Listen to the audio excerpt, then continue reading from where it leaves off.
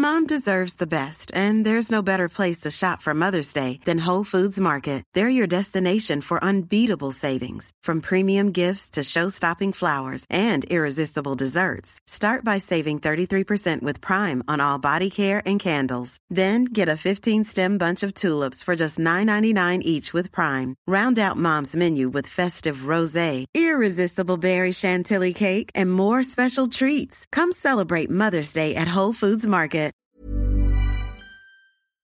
Hello, Poddleters. In this second episode of my special quarantine season, I speak to the wonderful Becky from the Anti-Diet Riot Club, who you might have heard of and you might follow them on Instagram. I've actually been meaning to get Becky on for ages, but I suddenly realised that she was the perfect candidate to talk to in this time about how to be wary of diet culture and any kind of conversations that might make us feel negative about ourselves or our bodies or what we're eating in a time when we're already under stress and there's kind of that low-level hum of anxiety constantly anyway.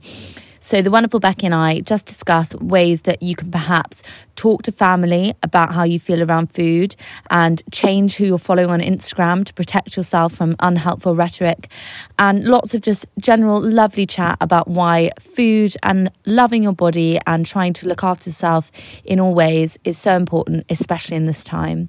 I really hope you enjoy it, and please do rate, review and subscribe. It'll mean the world to me. Thank you. Bye.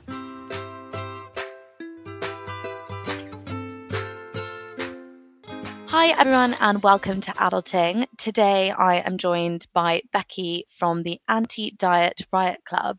Thank you so much for joining me, Becky. We are doing this online, which all feels very new to me.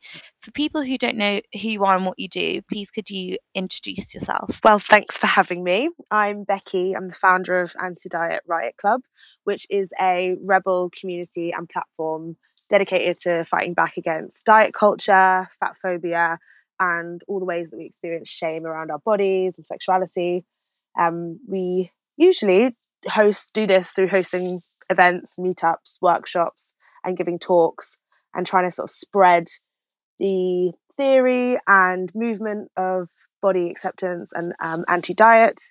And we also have sort of built a big online community around this movement. And now we're obviously trying to do all of these events online. So we did a life drawing workshop last night over Zoom, and we're doing a free webinar on surviving diet culture during the corona crisis next week. So we just try and bring people together and give people a safe space to explore rejecting diet culture and hopefully improve everyone's body image.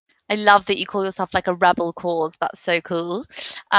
I found you guys through Instagram. I absolutely love your page, and I think it's a complete tonic for what Instagram used to be, and it's certainly such a great place to get to. But how did this all start for you? Like, what was your history and what drove you to want to start doing this? So, like a lot of people, and maybe especially a lot of women, I have been dieting since I was a teenager. So, I mean, I think I went on my first planned diet when I was 14. And since then, it's just been this career of yo-yo dieting, trying out all the different plans, from fad diets to like the more extreme ways of eating that, you know, many people try and do for decades. And then and this whole time I was pretty much basing my self-worth on, you know, whether I was eating well, quotation marks, or had lost weight or was being good. And even though I was quite a confident, outgoing person, underneath I had this preoccupation, obsession with the way I was eating and moving, and it was extremely disordered, even though I was never diagnosed with having eating disorder.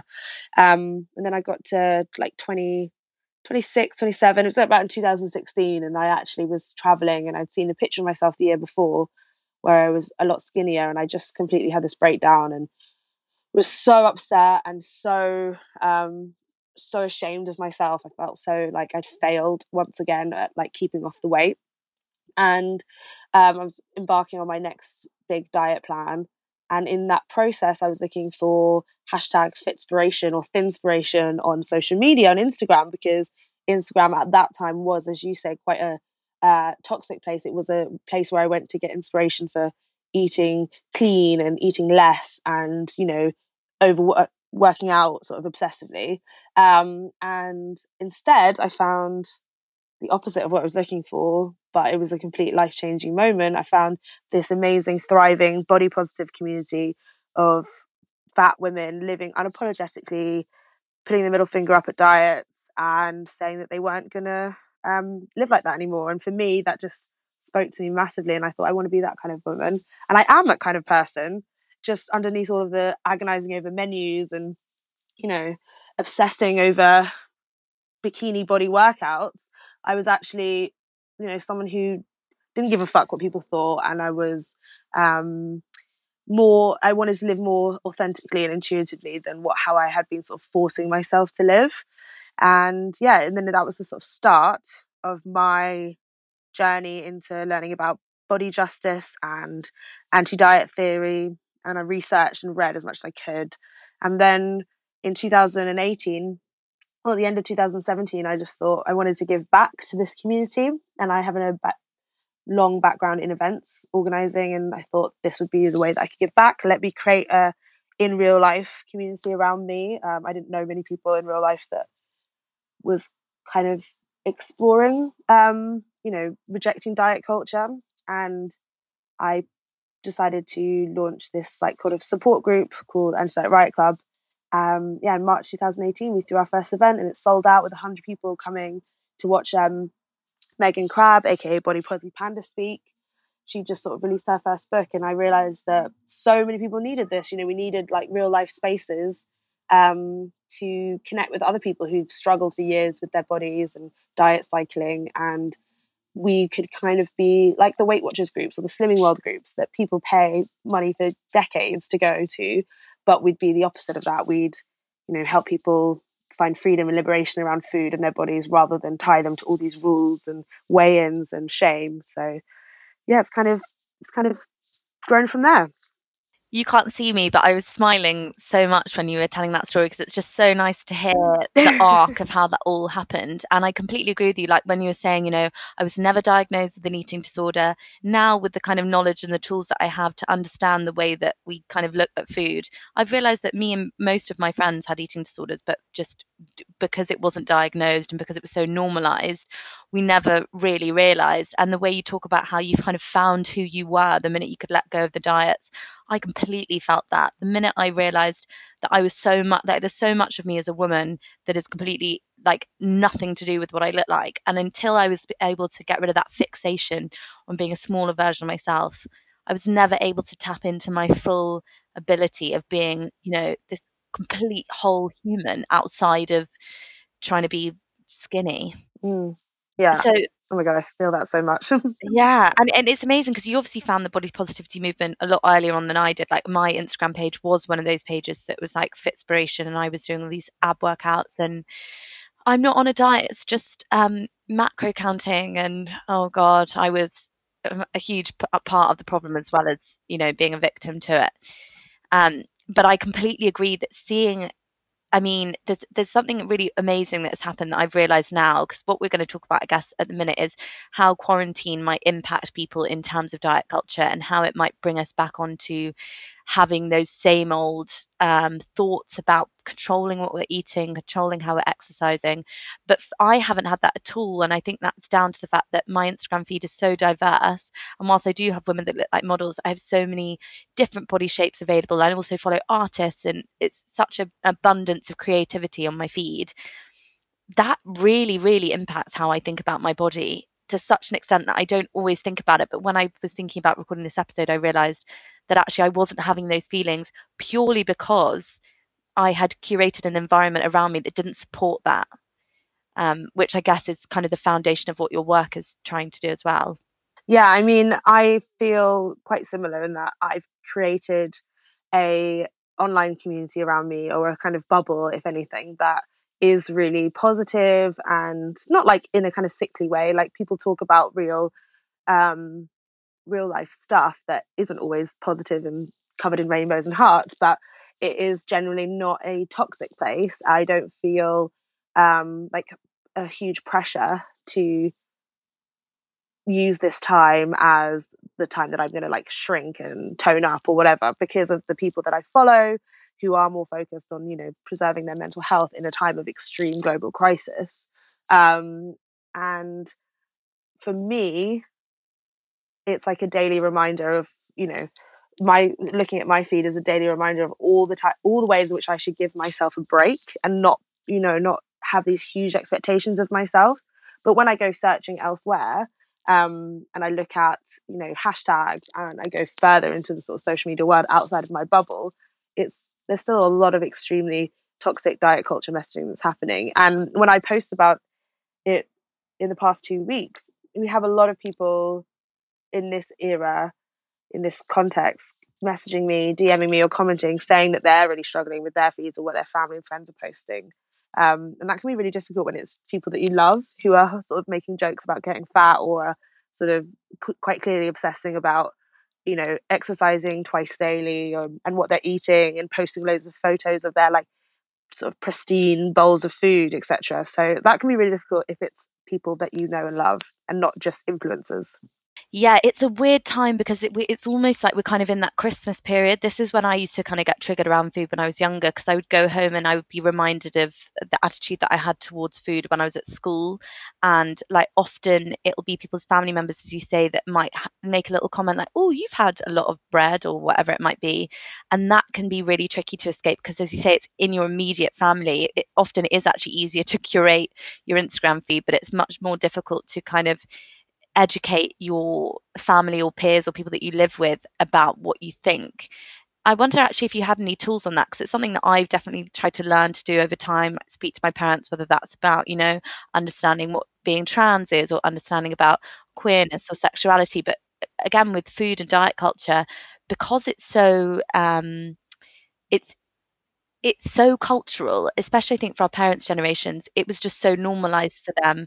Teaching them about it can be quite hard. Do you have tools and tips and tricks that people can use if they are in that scenario to try and help their parents better understand why it's so important to be more neutral around foods? Yeah, I mean, it is a lot like Christmas. It mirrors that scenario, definitely. And what we normally say is that there are different routes depending on the energy that you have, because not always do we feel like getting into these sort of discussions with people that we love. It can be really draining, and I'm not a very confrontational person, and if I really believe something strongly and I have to kind of confront someone about it, I get like shaky, like my heart starts pumping, and then I can't string sentences together, and it kind of all goes wrong, and I get all hot and flushed. So for me, sometimes using resources that are online, for instance, our website's down, but we normally do have them. But Health at Every Size, HAES, there's a big community resource website that has loads of information that you can give to your parents, and you could maybe ask them or your family members, would you mind if I gave you some articles or information that I've been reading about diets and food, because maybe it would help us have a conversation about it, and then you have something to base it off rather than my kind of roller coaster of emotions. And also, I would suggest having quite clear boundaries. So if for you think that there are lots of these sort of diet conversations happening, and it really triggers you and makes over your long-term relationship with food and your body a lot worse, be quite clear either with yourself or with the people that you live with when you feel like you need to take yourself out of that situation. You can say, I really don't want to talk about diets because of my history with obsessive diets, or my history with an eating disorder, or my history with food. I'm really trying to live and or explore a different way of living now, so I'm going to remove myself from this conversation. You can say, can we please stop talking about this around me, or leave the room. You have every right. I like to say, we're not in the Victorian era. You don't have to sort of politely sit around conversation that you find incredibly uncomfortable or triggering. You're allowed to leave the room, and hopefully you have a space in your home, wherever you're living, to separate yourself with. I do think because we're living on top of each other a little bit now, it is important to be sort of practice being honest about your needs in close quarters. I'm going through this experience with my housemates, as are probably loads of other people. We're not used to being around each other all the time, and you do have to sort of catch yourself in the way you feel, and hopefully be truthful about that, because rather than letting it bottle up. So I would encourage to have a conversation. You can show them the amazing Instagram accounts that you follow. You can direct them towards our page, Anti-Diet Riot Club, and you can just ask them why do they feel like fat is bad, why do they feel that this foods are good or bad, like where did they find this information. Often I find just keep asking why, and it gets down to the root of it. Like, why do you feel like you've been naughty today, mum? Oh, because I ate this thing. Like, why do you think that's bad? And then you come down to the root of it, and it's often because of their insecurities, or they often don't know the answer. And that kind of explains to them that it's a bit of a false Yeah, I notion in the think first all of place. what you said there is so important. I guess the first thing you pointed out is that, it can be really stressful, and sometimes we don't have the emotional withdrawal to do that emotional labor right then and there, especially if for you it's such a deep rooted thing. It can be really tricky to talk about it. It's interesting that you just said about, trying, though, despite that, to be able to talk about how you're feeling. I've just filmed a video about living with a partner. I've just started living with my boyfriend in quarantine. We've never lived together before, and actually it's been fine. And I realized it's because we very much know each other's moods. Like, he knows if I'm hormonal, I'll know if he's hungry, and all of those kind of signifiers mean that it's that vulnerability of allowing yourself to say how you feel, that kind of gets rid of the tension. But that can feel like a really, really scary thing to do, because often, I think especially as women, we really want to project this idea that, oh my god, no, we're fine, no, don't worry, I don't mind if you don't clean up, or oh, it's fine, I'll do that. And that actually in the long run tends to be where you might then feel like, oh my god, no, I can't do this anymore. And not having that pretense of feeling like everything's fine, especially in the middle of a pandemic, is so important. And learning that vulnerability can be one of the hardest things to do, but I do think that it offers you so much in return. And the other thing you pointed about giving resources, I certainly found this with my friends and family. Sometimes they might not want to listen to you, but if you give them someone who's got a bit of like credibility around it, they tend to find it a lot easier. And I mean, I've had this with my parents before as well, where you might not listen to your parents, and then your friend's mum says it, and all of a sudden you're like, oh my god, did you hear what so and so's mum said? And my mum will be like, I've been telling you this for 10 years. And I'm like, no. So I do think that's a really good point. Yeah, I was just thinking, so kind of two opposite things, but obviously people do recognize and respect science, or that kind of authority, so that's why the directing people towards resources does help. But then also we shouldn't be scared, especially as women or femmes, to be emotional. We, in these kind of conversations, I get really caught up in trying to be rational, and non-emotional, not seen as the kind of hysterical emotional feminist, which I was often portrayed as in my teens, because it is an emotional thing. Food and bodies, it is emotional for a lot of us, and that's okay to portray that, and to sit in that. You don't have to sort of be like so I don't know, rational and cerebral about it. Often sometimes that's really tiresome to be emotional, but actually we shouldn't be scared of that. No, I agree. That's really important. And I am the same as you. I find it really hard to go into any form of debate about anything without probably crying at some point, because I get so frustrated and find it so emotional. But I think another important thing to talk about when we're talking about bodies is because I'm seeing we see this push and pull, especially on social media, of people saying like, oh, well, you can't complain because, you're living in a nice house or whatever, and someone else is suffering, or someone's working the front lines. And whilst this is all true, and we have varying degrees of how this pandemic is impacting us, I think we can't belittle this thing around our bodies. It is, as you say, it is so emotional, it's so personal, and it's something that we all live with all the time. I think every single person on the planet will have had some kind of issue with their body along the way. So when we're in this really weird environment, obviously any kind of insecurity you have, or any kind of negative emotion, which normally maybe you can push away by going to the gym, or using, seeing your friends as kind of a buffer for those emotions, has been stripped away. So I think we need to not feel guilty if this pandemic is throwing up emotions completely not related to coronavirus, or you might be, on the outside have got a really good situation, but really, it doesn't mean that your feelings aren't valuable or important just because they're not necessarily the same as someone else. Yeah, and I think it's also, firstly, it's really important to recognize that there are still health issues going on, despite the fact that there's this huge world challenge. Like, we still have our own personal battles that matter still, and also that when the world feels out of control, or when our life feels out of control, that's actually the perfect time when we start to obsess about our bodies and food. Not perfect and it's good, but that just happens very naturally. So often eating disorders are bred in a time of real uncertainty, because we want to control one part of us, and that feels like something we can control, our bodies and what we eat and how we exercise. And so it's totally understandable if a lot of people feel like they are starting to preoccupy themselves with that kind of stuff when the sort of crisis feels kind of out of control. Also, our world has shrunk. So, whereas we were going about our day, leaving the house, traveling around our cities, whatever, now we're more confined to our people that we live with, to the world in our four walls. And that means that we do focus inwards, or at least on our externality, on our bodies.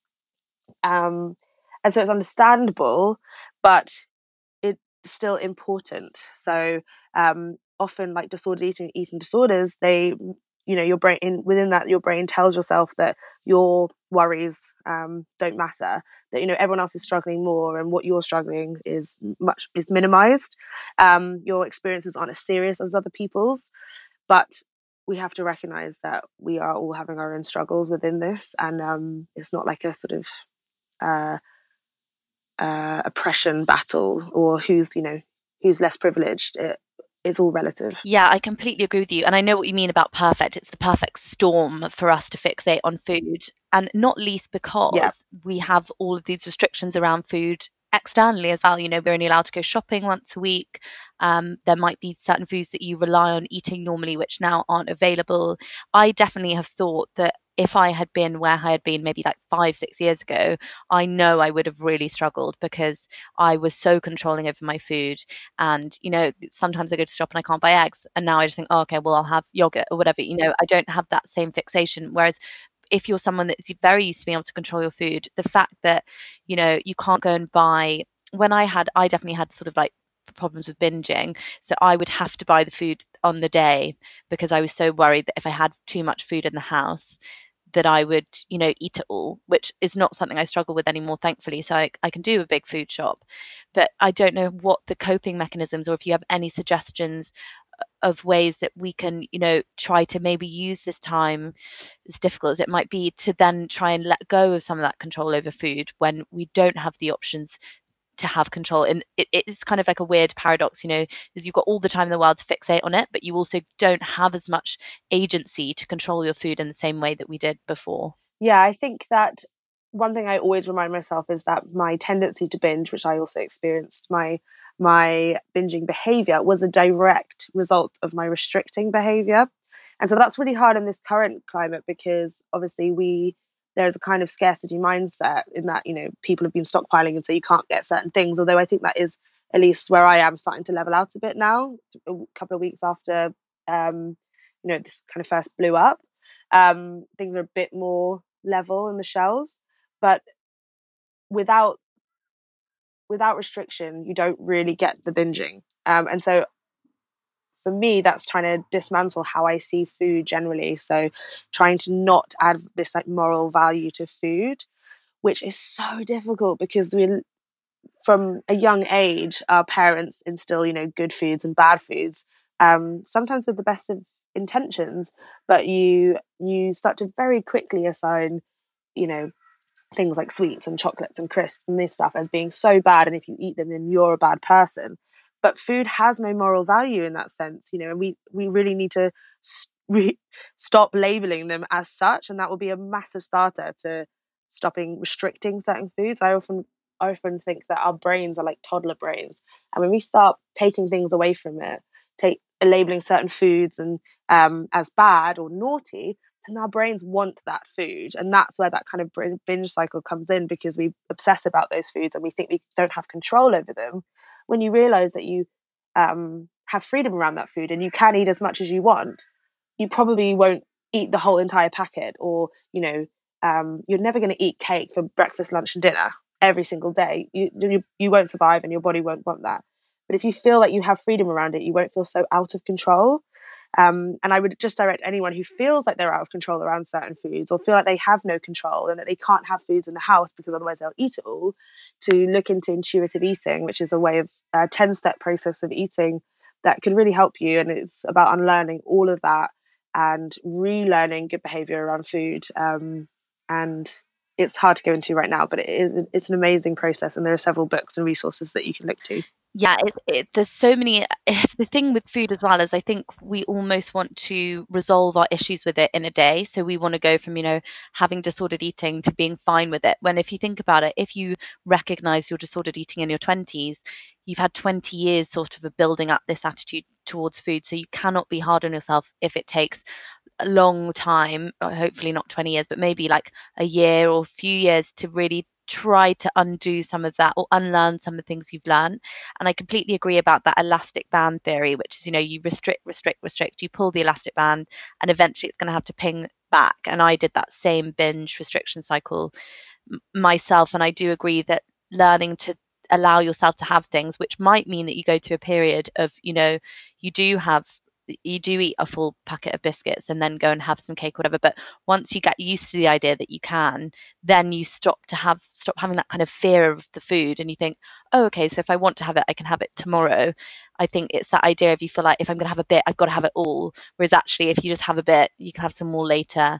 And as you say, this is a really long process, and sometimes it might take professional help or speaking to a therapist or someone that can really aid you.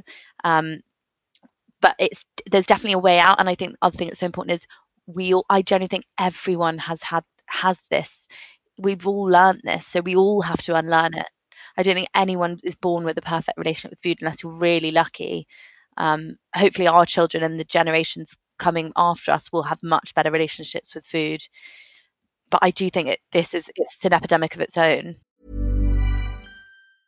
Hiring for your small business? If you're not looking for professionals on LinkedIn, you're looking in the wrong place. That's like looking for your car keys in a fish tank. LinkedIn helps you hire professionals you can't find anywhere else, even those who aren't actively searching for a new job but might be open to the perfect role. In a given month, over 70% of LinkedIn users don't even visit other leading job sites. So start looking in the right place. With LinkedIn, you can hire professionals like a professional. Post your free job on linkedin.com/people today. Well, I think that we are born with a good relationship with food, but we are taught a terrible relationship with food. Often the intuitive eating um, theory or kind of body of work says that babies are the prime, like perfect intuitive eaters. They know what they want. They stop eating when they want to. They will, put an array of food in front of them, and they'll go for what their body needs and stop when they're full. Cry out when they're hungry, and they don't eat to like these sort of morning, noon, evening schedules like we kind of do. They eat whenever they feel like it throughout the day because that's what their body needs and what they tell them. They have these internal hunger and fullness cues that they listen to. And over the years of us betraying our hunger and fullness cues, sticking to these external rules that mean we don't listen to our bodies, or overeating because we feel like we have to finish the plate because our parents tell us to, or not being able to eat because we've been punished. Those kind of things basically mask and might what's the word muffle our internal hunger and fullness cues, meaning that it does take a while to kind of like demuffle them so that we can actually hear them in our bodies and honor them. Also, I was just popped into my head when you think about earlier, because obviously we're trying in this period, everyone's trying to be healthy, and which seems like kind of an understandable response when there's a lot of health insecurity happening. But what we need to do is redefine what healthy means in terms of eating, because for me, healthy eating also means, pleasure and community and satisfaction and being flexible and enjoying what I'm eating, and not having anxiety over food. So if I feel a lot of guilt around what I'm eating, that for me is not a healthy way to live around food. So healthy eating for me, and I think should be for most people, not exactly the macro and micronutrients of what you're putting in your body. It's much more complex. And then when you can start to see it like that, you think, well, it's healthy for me to, enjoy my pudding and to eat when I'm hungry in the morning rather than just when I think, I should be fasting, etc. And I think that's really helped me. Yeah, I completely agree. My boyfriend and I actually had the same conversation because we were saying how, food is one of the only pleasures we can get in this time. Like, you can't really go out, you can't see your friends. Like, we want to drink, but again, we don't want to fall into bad habits with drinking, so we try to drink on the weekends. I definitely am drinking more wine than I normally would, but food is the one thing where we're like, fuck it, do you know what, we're gonna have like I want to have a cream egg every day. We're having like Easter egg. We keep eating Easter eggs even though it's not Easter yet, so we keep wanting to buy more. Not that there's anything wrong with eating Easter eggs, but we're indulging in food more than we normally would, because we're like, it's fun. We're having Yeah. Italian night every Friday. We make like loads of Italian pasta, and like we're like really enjoying it. And I agree with you, like macronutrient wise, I'm eating more calorie dense food or whatever, but it's keeping me sane. I'm enjoying it. Food is so much more than the eating. It's the preparation, it's the social, it's the, you know, like what you assimilate those foods with. It might remind you of going on holiday, it might remind you of being a child. Like, food is so much more to it than what the components, the chemical components it's made up of. And actually, in this time, I think it's more important than ever to really sink into the pleasure of food, because there's fuck all else to do. I think it's so important. Yeah, I'm absolutely finding all my joy from food. Like, it's actually been kind of overwhelming because I have so much more time to cook, which I feel really lucky and privileged to do. And we're doing this Easter Sunday. We've got like I live with two housemates. You know, I'm doing the starters, my housemate's doing the main. We've got dessert. I feel like we're living in sort of a glorified master chef. But then at the same time, there are going to be lots of people who won't be able to have that experience. And if it's not a problem to also be eating loads of like processed foods and canned foods and eating whatever is in your kitchen rather than cooking up some like glam meal, because that's also fine. And what we shouldn't be doing is imposing loads of like more anxiety and worry about it. It should be, as you say, like a pleasure, a joy, or at least not an extra burden, because who the fuck needs extra burdens in this time when we're all like so, you know, already worried and anxious about what's going on in the world. This is just momentous. We don't need to be putting that extra pressure on ourselves. Yeah, and it's funny because I, right at the beginning, bought a few tins of beans and like some frozen jack potatoes and stuff that I wouldn't normally have in the flat, because I am really privileged in that I do tend to cook with lots of fresh foods, which obviously lots of people maybe don't have access to, or maybe have never been taught how to cook. But weirdly, I've regressed back to eating stuff that I would as a kid, and I'm like loving it. I'm having loads of beans on toast and cheese, and everyone used to eat cheese, and now I'm like, suddenly I'm parmesan on everything. And it's kind of, it's nice to feel like, as you say, you've got the time to cook, but you can also, the rules have kind of gone out, which is, if you can sink into that idea rather than the idea that everything's controlled, and be like, do you know what, the rules have gone out the window. As you can say, you can have lunch at bloody 11 o'clock if you want, which I want to every day because I get starving. I like, if I have breakfast when I wake up, I want lunch by like 10, and I just sit there and like, oh God, I'm so hungry. And also there's like people like Jack Monroe, Bootstrap Cook, who does like amazing information on how to cook if you've only got like a few things in. Or I've had like no food waste because we're really being careful to make sure we use up all our shop, because we're only shopping once a week. Have you found that? Yeah, I mean, the things we're chucking in, like we did like baked rice and the other day, and it was just like literally the scraps of all of our veggies.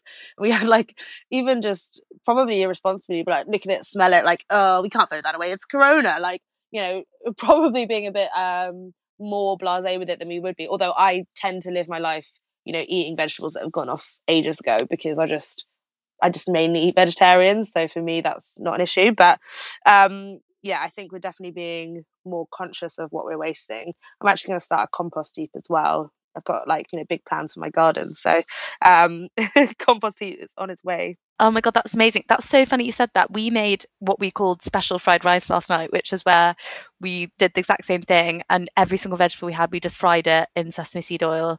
And then just, it was the biggest pile. And we've got lettuce home for lunch. I'm actually buzzing.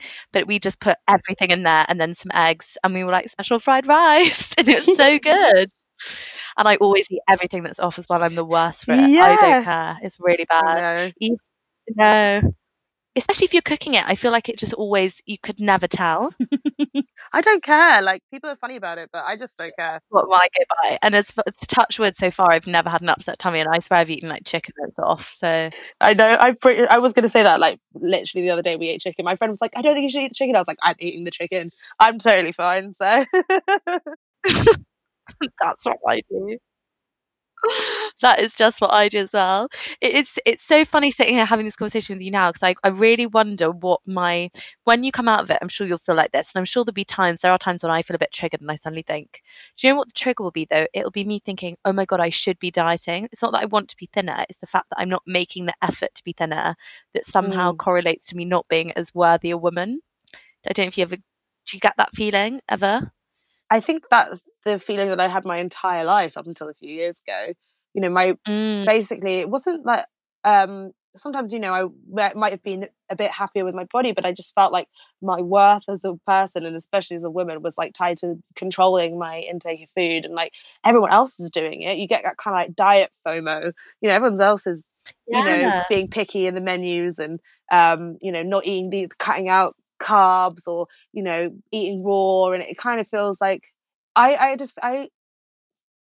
compare dieting and the kind of diet culture that we live in to a religion, and we feel like we need to sort of every Monday, you know, kneel at the altar of the diet gods, and, you know, beg forgiveness for all the sins, literally sins in Slimming World, they call them sins, that we committed at the weekend, and say, you know, I will be good. Oh my God, there's a bee in my room. Sorry. Maybe it's trying to quarantine with Yeah, you. no, you're not allowed in my lockdown. Go away. Okay. So lockdown podcasting. What was I saying? So yeah, and then that kind of cult. It's almost like, you know, all of the other women in your life are in this religion, and you kind of want to be included in this community and talk about it and compare notes, and you feel so good when you're doing it. You know, when you first start, you know, your first week of a diet, and you're like, oh, I'm in such good control. Look at me, I'm being so good. It's like an endorphin rush or dopamine rush, whatever it is, because you feel like you are smashing it and killing it, and like you're so powerful. And then obviously, undoubtedly, you falter, you fall off the wagon, you sin, and then you feel like an awful person. And that's the kind of cycle that, you know, your friends go, you'll be able to pick it up, we'll do it together. And it's this whole cycle and pattern that means that it almost becomes addictive, that being on diets, trying new diets. You know, amount of times with my friends, we tried them together. And so even if you personally, or me, you know, we know that maybe our deep rooted body issues come from like internalized fat phobia, and that the diet industry is evil and, you know, requires us to fail so that we keep coming back, and we know all of these things rationally, sometimes it can still feel like it's going to be a struggle to unlearn that like internalized pressure to be like, but we should be because everyone else is, or we should be because this means that I'm actually in control. Yeah, I did so many diets and I can't even remember them all, and we would all do them as friends as well. And you've made me remember that I posted not that long ago a meme that I saw on Twitter of someone pressing Diet Coke and Coke on a vending machine, and one of them says wanting to destroy unrealistic beauty standards, and the other one says wanting to look like an unrealistic beauty standard, and then the hand pushing the both drinks says me. And I was like, that's me, because I so intrinsically know, I feel like I know with all of my everything that diet culture's fucked up, but then every now and then I'll be like, oh, but I want to look like that. And sometimes it can be, the cognitive dissonance in that scenario can be so strong that you can like be fighting for the cause and not realizing that you're still, you know, victim to it. And I think that's where a lot of us right now end up sitting sometimes, you know, like you know it's wrong, but it's so hard to escape it. And it took me so long to realize that it was all about the control, as you say. I thought it was about the body, and it wasn't until I got really, really tiny, I talk about this all the time, but did a bikini competition and was literally like so lean, like was not good for me at all, that I was like, oh right, nothing's changed, I'm not happier, I look like the smallest I could physically get to, and if anything, everything's worse. And it took me so long to realize that it was all about that control. And I see it sometimes when I have friends who really monitor what they eat, and it wasn't them what they look like. It was totally about the fact that I thought that their capital came from this what's it called, you know, when you don't abstinence. It's like a weird, it is religious. It's like sex, it's like anything to do with pleasure. Yeah. If you can abstain from sex and food and anything enjoyable, but then you still look coquettish and like this damsel in distress, then you're like the perfect woman, which is a complete paradox because no woman that's deprived of food and sex is going to be like sensual and beautiful. And do you know what I mean? It is very biblical. Yeah, I think it has like it's like a big colonial hangover from our like, I don't know, 18th, 19th century Christian morality stuff, you know. We see this like untamed body as like totally goes against our morals. And if you can tame it and make it less wild and control it and not give it any pleasure, then that's like the better body and the better person attached to it. Also, I am in the same boat as you always. Like, no one is perfect. My journey to like being accepting my body is definitely not linear, and I have so many days or moments where I look at my body and I think, you know, oh, I wish it would be thinner, or I wish I look at bodies I see in media and mainstream or even on social media and think, you know, that's what I want to look like. And of course, because I've been socialized to think that this is the hierarchy of bodies exists, and there's, well, it does exist, but the thin, white, able-bodied are at the top, and that's what I should be aspiring to. And in terms of like how that plays out practically, you know, I'm like loving this lockdown in certain aspects because I'm at home and I've really fallen in love with my hula hoop again and skipping. And I've like every morning I've got myself a little routine. You know, I said we couldn't start till 11 because I'm like outside in my nice garden, which I finally cleared because I had the time. And I've got like a little bit of weights and some skipping. And I literally do like 15-20 minutes. It's not a big thing. But for me, I still have to pull apart that enjoyable process from wanting to be thinner. And it's like something that I haven't done yet, but I'm trying to separate them because the thoughts still come into my head when I'm moving sometimes, like, oh yeah, this is good for like my bingo wings, and I'm like, what am I doing? Like, this is not why I'm doing this movement. I'm doing it because I'm finding it really enjoyable. It's fun. I get to listen to my music. I'm outside, you know, I'm not moving a lot generally because I'm stuck in the house, and this feels really great. And so yeah, like divorcing my behavior from that thought pattern is still a process for me. So just for anyone else struggling with it, like, I'm there with you. I love that that's what your routine is. I was going to ask you that. I completely forgot. I love that it's your hula hoop. That is amazing. Um, and I think it's really funny about exercise. I agree with you because we're like not allowed to go outside now. I think for so many people, exercise will become what it should be, which is about movement and mental clarity and space and, you know, getting outside and all of the things to do with exercise that took me literally 20 years to realize, because I grew up thinking that exercise was only to make you lose weight. And I thought that I couldn't do it because I didn't look, inverted commas, fit. So I would just not try and I would just run off and smoke instead, which was really fun to be there. But I don't do that anymore. But yeah, and now I'm like, exercise, even though it already felt like this, it's just reinforced this idea that exercise is such a pleasure. And if you're able-bodied and you're able to get up and walk around and, you know, go for a walk, that's a luxury. It's really like reframed the way that we see things. Like, your clothes kind of have no purpose, even though I'm enjoying getting dressed up because it's like gives me a feeling that I'm like being useful in some way, you know, like getting up for the day. But I really think that we're getting back to these simple pleasures of like talking and, you know, eating yummy food and going for a walk and like all the things that life would be if we didn't have capitalism raining down on us so heavily the whole time. And I think like if it can be, if you can stop reading the news, it can be a weirdly like sweet time. It can feel a bit like utopian. Yeah, I think like there are, for some of us, or maybe for a lot of us, you know, we are given this extra time and moments of pause to really appreciate those small things. And with movement, like, it's it's like it's a medicine for the body. And when it has that toxic thought process of the body needs to be shrunk, I hate my body, or my punishing my body, or my body needs to change, that's when it's so damaging. You know, that's when you can over exercise, obsessively exercise, or do exercise that doesn't suit your body. I used to do this all the time. I used to I've got a bone disease in my leg, which means that, you know, I can't run, jump, do like high impact stuff. Um, and I can't move my hip in certain ways. So it's quite limited, just the one side. And that means things like, you know, I can't do burpees because I can't jump up my legs from that distance.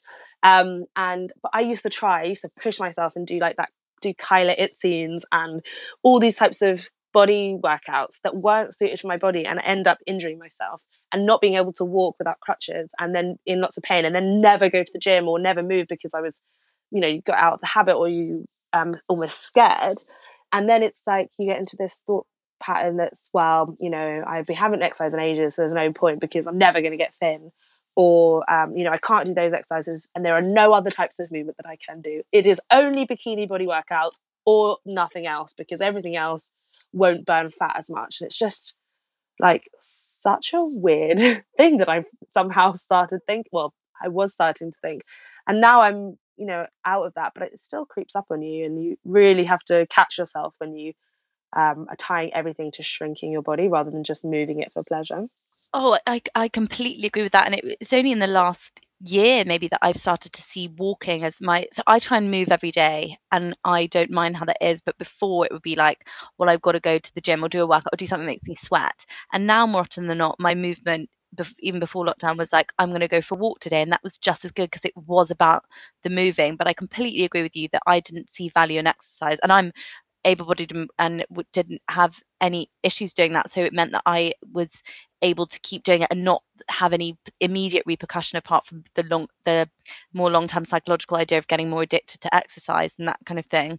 And it's not, half the time, like, it's not enjoyable. Sometimes I want to get really sweaty, but the majority of the time I just need to move, and I like doing that through yoga or walking or weights, but that's still not that really high intensity, I'm going to go and absolutely smash it out there. And I think it's so drummed into us that exercise is only good if you walk out of it looking like you've just stood in a waterfall. And actually, I find that some of the most beneficial exercise is that really slow yoga flow that I do, or the walk that I go on, that I actually end up walking for ages because I start looking at flowers in a park or something like that. It's the combination of the exercise and your mind, body, soul involved in it, rather than like the really high elevated stress, which puts stress on you emotionally, mentally, stress on your heart, everything like that. That just isn't always going to be the best form of movement. Yeah, I remember learning that cardio was a stress cortisol raiser, because when I was, going through periods of real stress, or I was ill, and my physio was like, maybe that's not the type of, I wanted to move, and she was like, I don't think cardio might not be the best thing for you right now, because it does, raise your cortisol levels to make you more stressed. And I was like, what? Like, I thought it was like, framed as this amazing thing to do when you were anxious and stressed, because it obviously does raise endorphins, and it can make you feel great afterwards. And then she's like, yeah, but it also, puts stress on your body, and maybe you want to do something calming. And that just blew my mind. I was like, oh my God, other forms of exercise can be good for me. I mean, that was years ago, but it did really astound me. Like, why isn't that known? Yeah, and you've just made me think, as you're saying that, like, kind of going back to that, like, binge cycle thing, and a massive thing that changed my relationship with exercise and food, because they're often quite symbiotic, was I would do those really heavy stress hard workouts after I'd binged. So then the relationship became that the exercise was always punishment for what I'd eaten. Whereas now, if I do have a day where I eat a lot, or a day where I drink lots of alcohol, the next day I tend to not do anything because I don't want to add extra stress to my body. So I will do like yoga, I'll go for a walk. Especially if I'm hungover, you shouldn't really be putting your body under loads of stress if you've been drinking. But so then that changes, and it's like the exercise is for when you feel good. So I exercise when my body feels ready and Yeah. rested.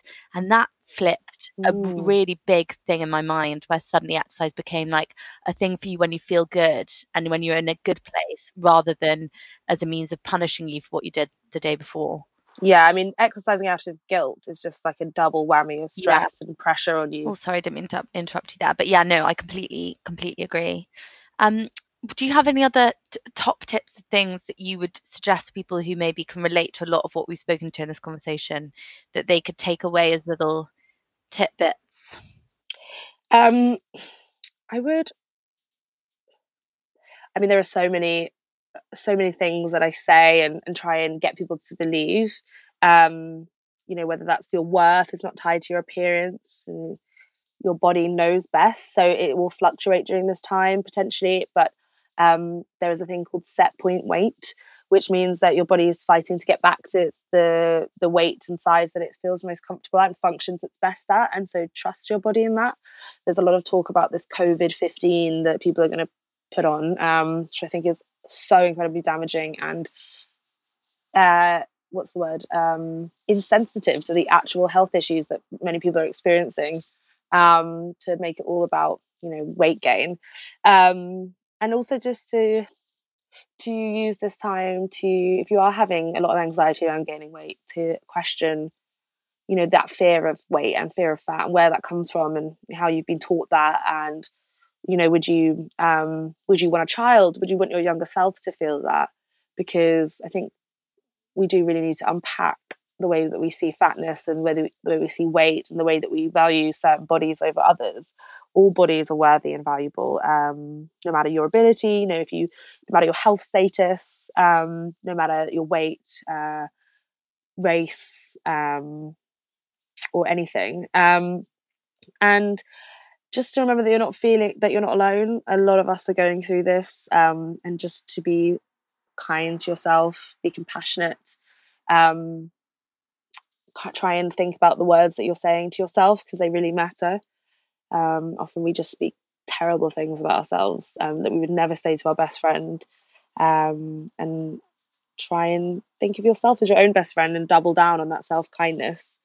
And also, lastly, just one thing for me, because I am really missing hugs and touch and human connection, that there is some power in self-touch, whether that's masturbation or whether that's baths and massaging yourself, stroking your arms, and giving yourself a hug. I know it sounds cheesy, but it does work if you kind of stimulate that hormone release by stroking your arms. And yeah, just try and experiment with different self-care routines in this time, because it's going to look different now that we're stuck inside. So make time for that, and don't give yourself a break, basically. That was a lot of things, sorry. No, I think that's all amazing. I'm now stroking my arms.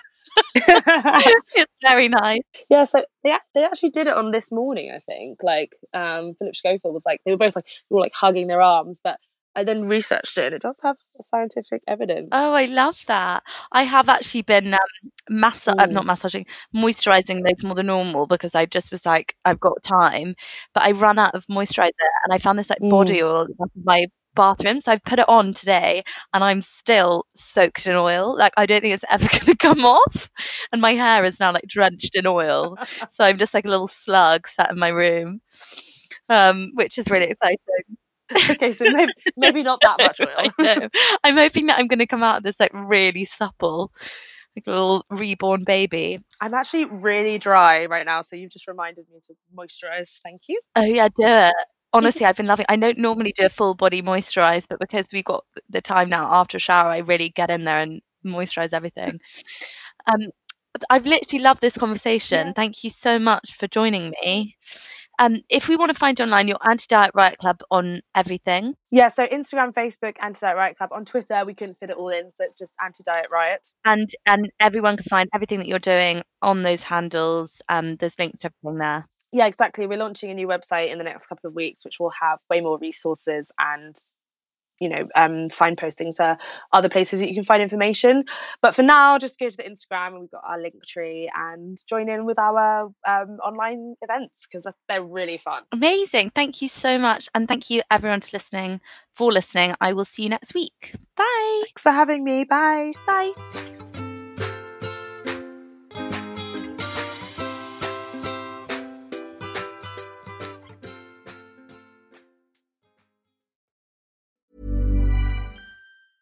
Hey, it's Danny Pellegrino from Everything Iconic.